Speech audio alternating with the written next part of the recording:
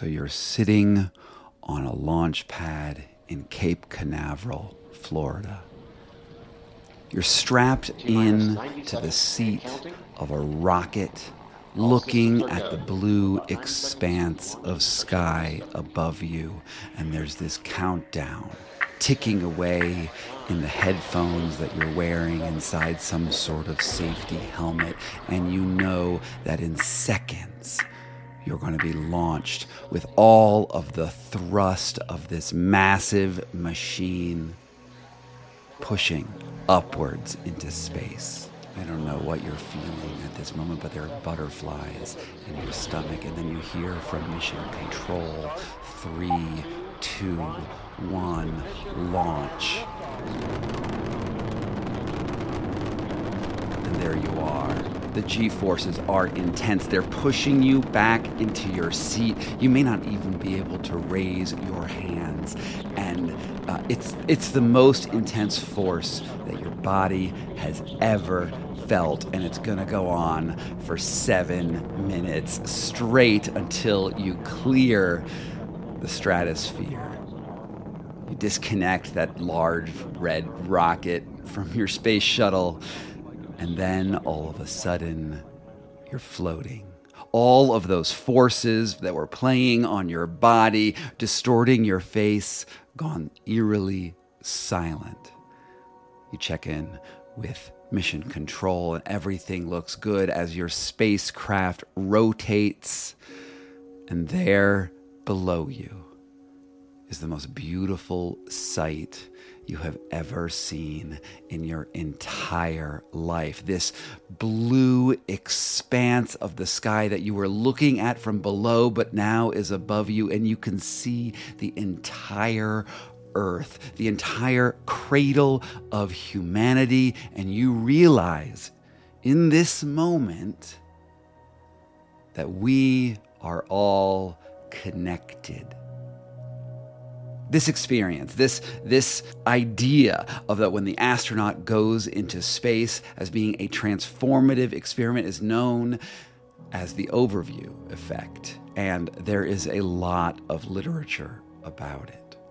One cosmonaut from the Soviet Union, a guy named Boris Volynov, he described the overview effect in this way. During a spaceflight, the psyche of each astronaut is reshaped.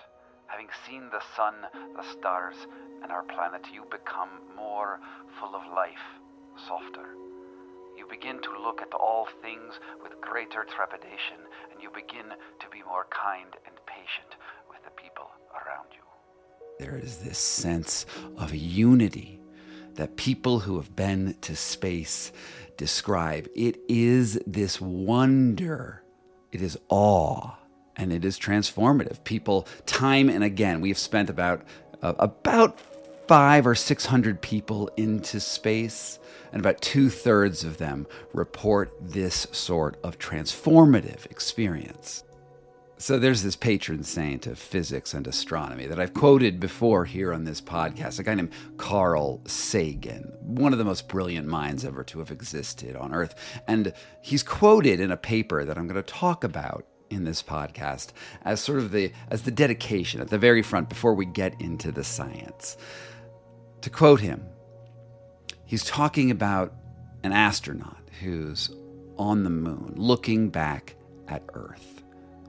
From this distant vantage point, the Earth might not seem of any particular interest, but for us it's different. Consider again that pale blue dot. That's here, that's home, that's us. On it, everyone you love, everyone you know, everyone you've ever heard of, every human being who ever was, lived out their lives. There is perhaps no better demonstration of the folly of human conceits than this distant image of our tiny world. To me, it underscores our responsibility to deal more kindly with one another and to preserve and cherish the pale blue dot, the only home we've ever known. Now, he's talking about this photo called Earthrise, which was sort of an incidental photo. When the Apollo astronauts landed on the moon, they were supposed to take pictures of the moon.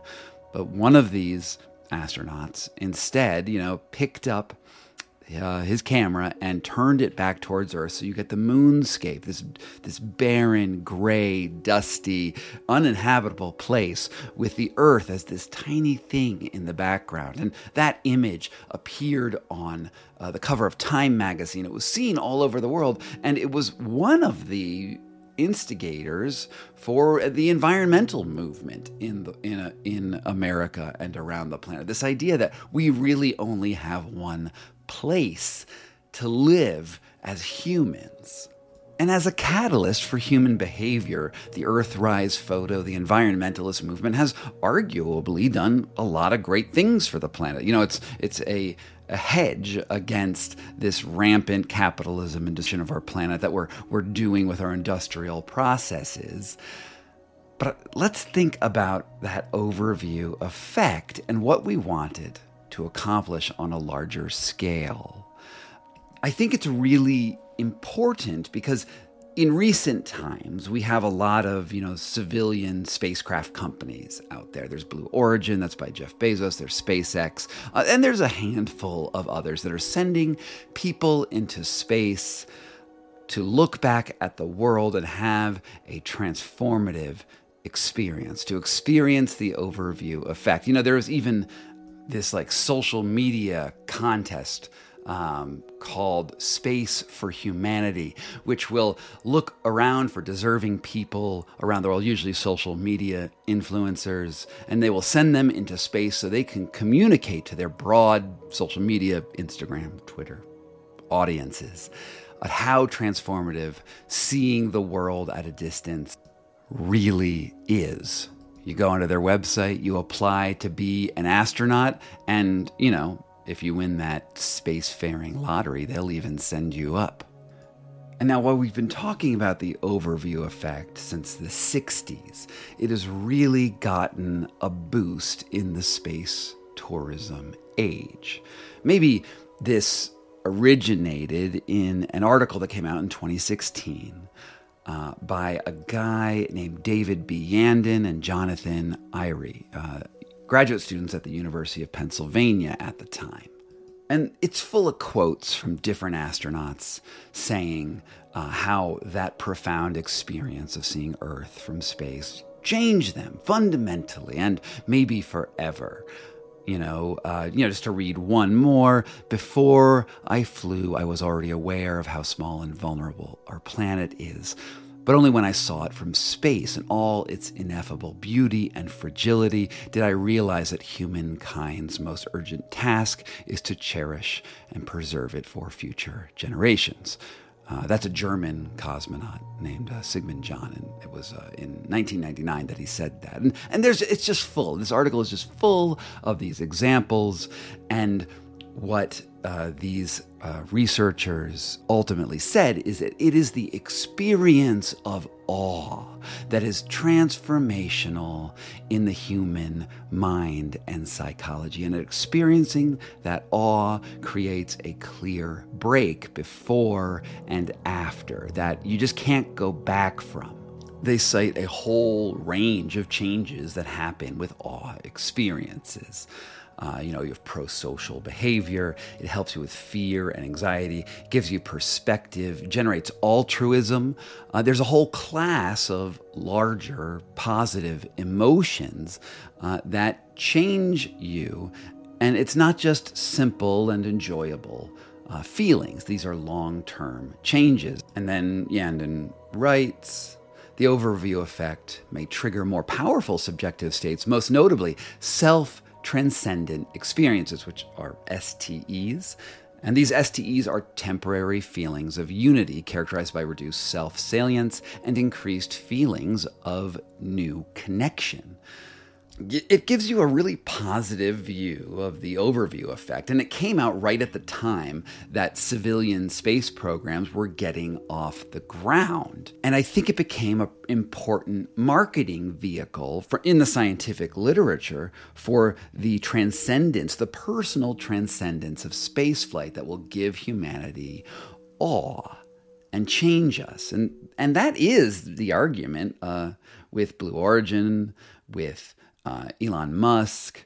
It's looking at space not only to provide, new habitats for humanity and find new resources, but to change us and to evolve us into better people. But I was reading this other book, which is the reason why I started doing this podcast. I got this advanced copy of a book called A City on Mars by Kelly and Zach Weinersmith. Its subtitle is Can We Settle Space? Should We Settle Space? And have we really thought this through? Which is a great snarky subtitle. And there was this section on the overview effect in it, addressing this exact issue around awe. Is it really self-transformative? And they note that the serious problem with the theory around the overview effect is that while it sounds great, there's really no good evidence that it creates long-term changes. And that if it does create long-term changes, well, it's in a class of a lot of other things that also do, such as having a child. You have a kid and you realize that there's something outside your body you need to care for. There's psychedelic experience. There's seeing, Yosemite for the first time. In fact, the overview effect is just a really expensive way to experience awe. And then, and this was my favorite part of this chapter, it's another little long section, to quote them, "The most damning to this theory is the fact that while there have only been about 600 people in space, there are about 6,000 stories of astronauts behaving badly. Alcoholism, adultery, flying planes while on drugs, lying to medical staff, denying climate change, promoting pseudoscience, fighting publicly with other astronauts, and the time an astronaut drove across the country in order to kidnap her ex-boyfriend's new girlfriend. The ex was also an astronaut and had arguably been stringing her along. Least sagely of all, perhaps, was the time that Valentina Tereshkova, the beloved first woman in space, proposed a constitutional amendment in the Russian Duma granting Vladimir Putin the option of adding 2 additional terms as president. She was later sanctioned by the US government in response to her support for Russia's annexation of Ukraine and the sham referendums used to justify it. Perhaps when viewed from space, we are all equal, but some of us remain more equal than others." Again, that's Kelly and Zach Weinersmith, A City on Mars. It's a book that'll be out in, I believe, October. But the thing to me that is so important about this is yeah, sure, you get to space, you have this awe-type experience, and it feels in your soul so profound. But did it create lasting change? Did it fundamentally rock you to your core so that you became a better person? Well, the Weinersmiths say no. No, it doesn't. Look at the data. Look at what people actually do. The astronauts are just astronauts. And in fact, the overview effect might just be a great marketing ploy to the world. Okay. So you thought, I'm 14 minutes into this podcast and you're thinking, okay, we're doing a podcast about the overview effect. We're going to talk about space and we're going to talk about whether or not the overview effect is what it cracks up to be. No, actually, this podcast is not about the overview effect. It's about something that's much more near and dear to this channel, something I've talked about many times. And to get into that, I'm going to tell you about the guy who wrote that article about the overview effect. I'm going to give you his title. David B. Yandon is his name. He works at the Center for Psychedelic and Consciousness Research at Johns Hopkins University. He is one of the forefront thinkers about the psychedelic revolution, which is going on in America right now, and that I've done a podcast on recently, a few weeks ago, about the future of legal psychedelics.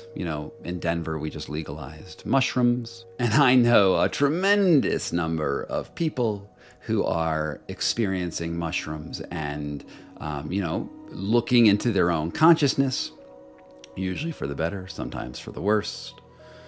I've done, some mushrooms in my past, including recently, and I had some thoughts. I don't want to undercut the idea that single experiences can transform a person. There's a lot of events that are before and after where something happens. You get in a car accident and your life is different afterwards as it was before, or you have a kid and there's this positive thing. There's tons of experiences, and we are the collection of our experiences.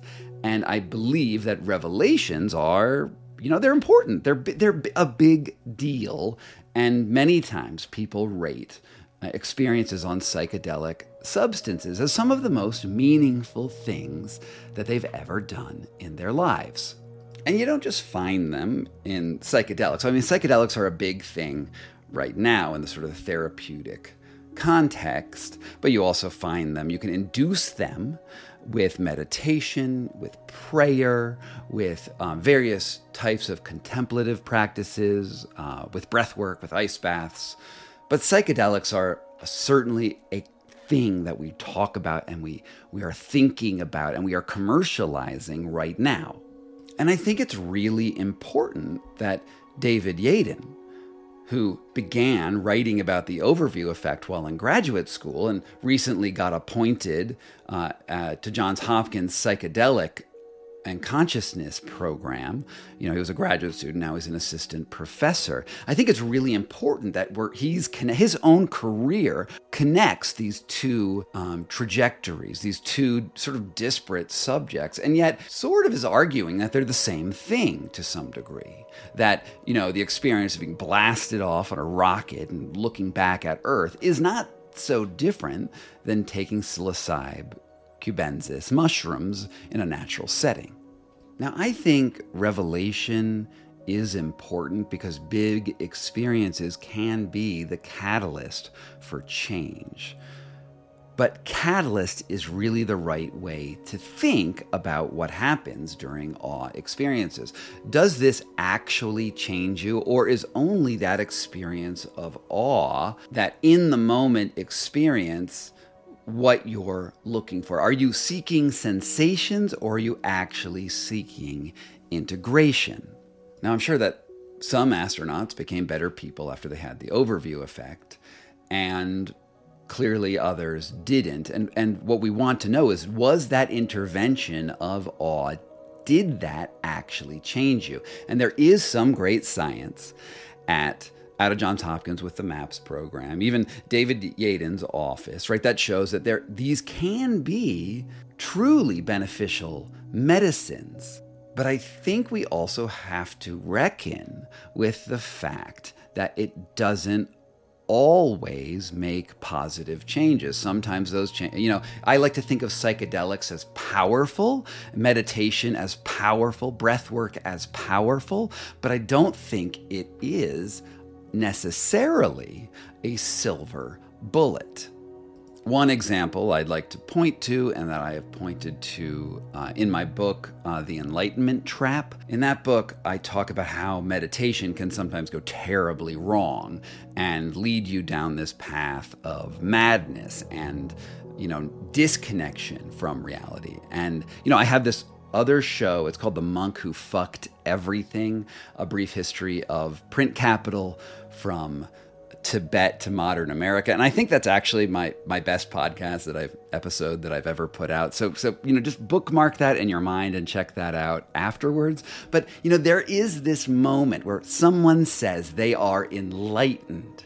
I have understood the true nature and fabric of reality, and they get sort of egomaniacal, and it does change them in a way, because the enlightenment does have this, when you profess enlightenment, does have this clear before and after thing, but it doesn't always work right. In fact, most people that I've met, maybe every person that I've met who said that they were enlightened, well, it actually was probably like a mental illness.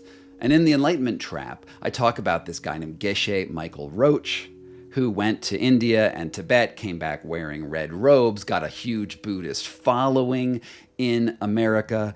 And, when he had his transcendent experience, the way he described it, he was actually serving tea for a teacher that he was studying under in Howell, New Jersey, a Tibetan teacher at the Geshe Rempal Ling Monastery, I believe it was called. And he picked up this tea and then all of a sudden was shot into space.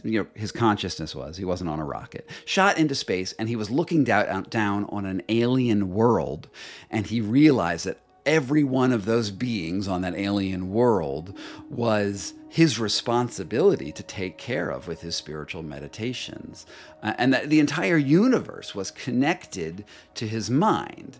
And this experience he was always trying to get back to with his meditations, tantric meditations, various things that he did, ultimately, leading a community of people down this sort of weird tantric sex rabbit hole. And I'm sure he found some things in those tantric sex rabbit holes, but I don't think it made him a better person. I don't think that he became a better person because people began dying on his meditation retreats. People who have been following my work know that I've talked about a lot of other leaders who people have died following their advice. And for all of them, they have this story that they go back to, a revelatory experience, whether it's on a psychedelic drug or a meditation experience, jumping into ice water, breath work. There are many, many ways that people have that before and after experience. While there could be a change, it doesn't necessarily have to be a positive one. And the way we have to evaluate it is by looking at their actions over time. Did they really change or not? Now, I'll relate to you just one experience where I had an event that could have been considered this awe-inspiring thing that could have, transformed my life in a fundamentally better or worse way. I was in Boston, Massachusetts, in a rented apartment. My rent at that point was $150 a month. And I was sitting on a couch that was from Goodwill, and I had taken some amount of mushrooms, and I do not remember how much or even where I got these mushrooms. And I was just sitting on my couch alone, and I was in essentially psychedelic superspace. It was a profound body. My body felt different, and as I closed my eyes, I saw this glowing ball, this white, yellow glowing ball in this vast field of empty space behind my eyes. And I looked at that glowing ball and I realized that it was love. It was this beautiful love ball, and I wanted to just be near it. And everything outside of that love ball was apathy. And I realized that every human had this choice. I had this choice. I could go towards the love, or I could, just wander off into a void, an endless void of apathy. And this, in my mind, this is the closest I have ever come to meeting God.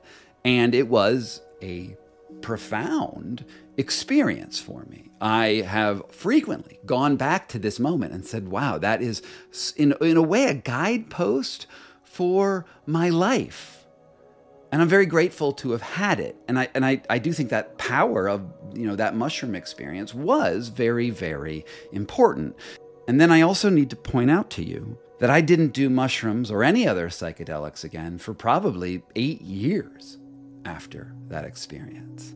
8 years of doing other things and just remembering that ball of love and going about, I became a graduate student and then a journalist and did other things over the years. And I think back to that, I was like, yeah, that was an important lesson and I appreciate it. Now, I didn't become enlightened. I didn't start teaching people about the love ball philosophy of Scott Carney, but it was critical to me. I think, however, I could have gone another way. I could have gone, having met the love ball and having seen it and having this very awe experience. I could have said, hey, I want to do mushrooms again tomorrow. I want to go meet that love ball again. I wanted to go bask in the love ballness of that lesson and keep on relearning it. Maybe learning it in some different ways. Now, for whatever reason, and it could have just been happenstance, maybe I didn't know where to find more psilocybin mushrooms. I really don't remember. I didn't go back to it. I just remembered that this was a catalyst for a new type of thought for me. But I will tell you, I know a lot of people who keep going back to their psychedelics. There's a friend of mine here in Denver. Actually, it's not just one friend. I probably can count 1, 2, 3, probably 7 people I know who go to ayahuasca ceremonies, every Friday, 3 times a quarter, 6 times a quarter. And they just keep going back because they keep on wanting to bask in the glory of their own love balls, as it were. And I have to question what is really going on here. Like if we look at psychedelics or awe experiencers or whatever, and we say, okay, it creates a clear before and after, and every time you do a psychedelic, you get 1% better. In all ways. Like if this was really sort of an additive thing, you get 1% better every time. So if you do psychedelics 40 times, are you, with the math of compound interest, that's probably like 100% better, right? Are you 100% better when you do that? Well, the answer is, in my experience, clearly no. In fact, a lot of people that I know who keep on going back and keep on finding these sensory experiences and keep on seeking that, there isn't a change, right? Because they don't have time to integrate it. They don't have time to sit with the idea and enact and employ those ideas. Instead, they feel that experience of awe and they want to return to it.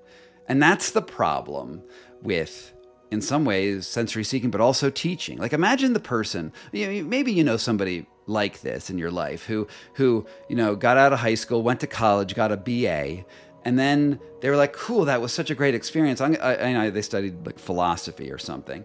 And then they're like, I want to go learn more. So they go to another university and get another BA in psychology or biomechanics or another field. And then they got another BA and they got another BA and they just kept on going and getting bachelor's degrees. Do you think that person is someone you'd want to hire? Do you feel like that person is actually smarter for getting a bunch of bachelor's degrees? Or are they wasting their time and not living life?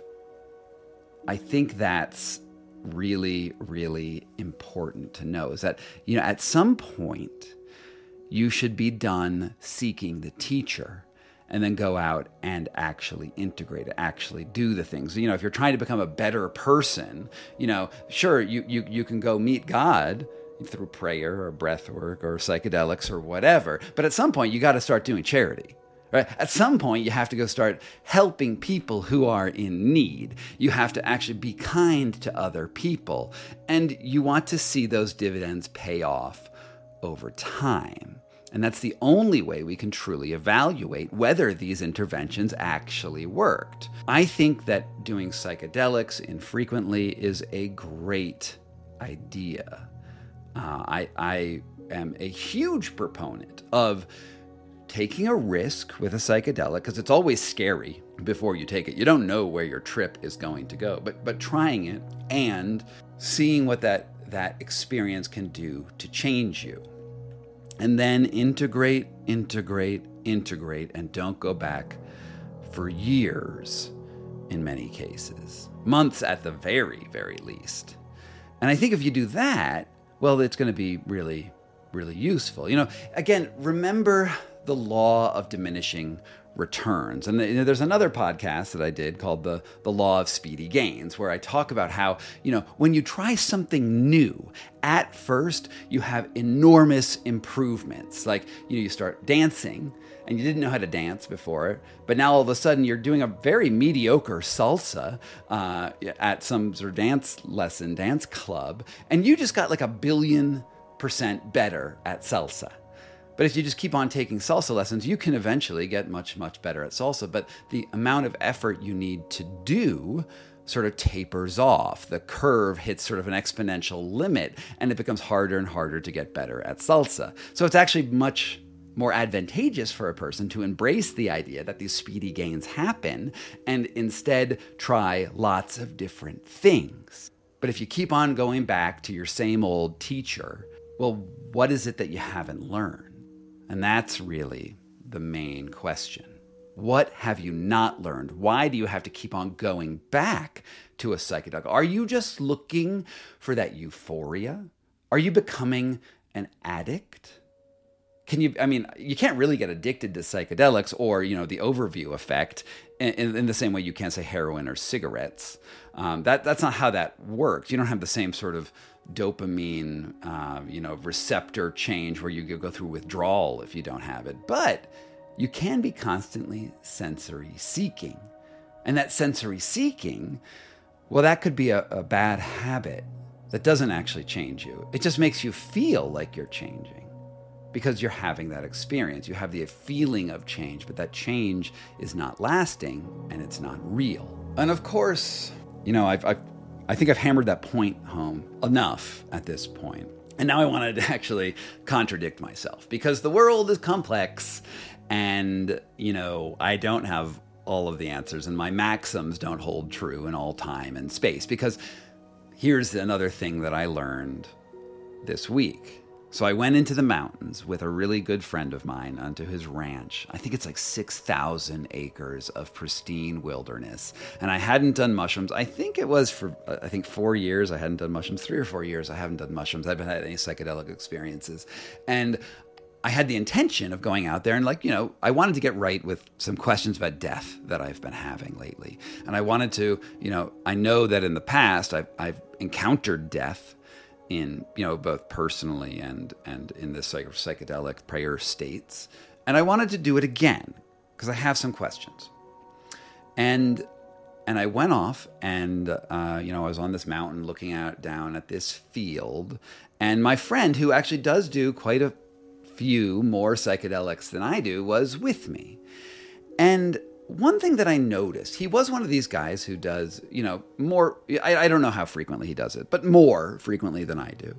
And one thing that I noticed is that when I was initially in that trip and you sort of feel these body sensations coming on, you're like, oh, it's coming. It's like you're going up that roller coaster. And you never know when you take a substance like that where it will actually end up. And you're going up that roller coaster, and you don't know if you're going to get blasted off into space.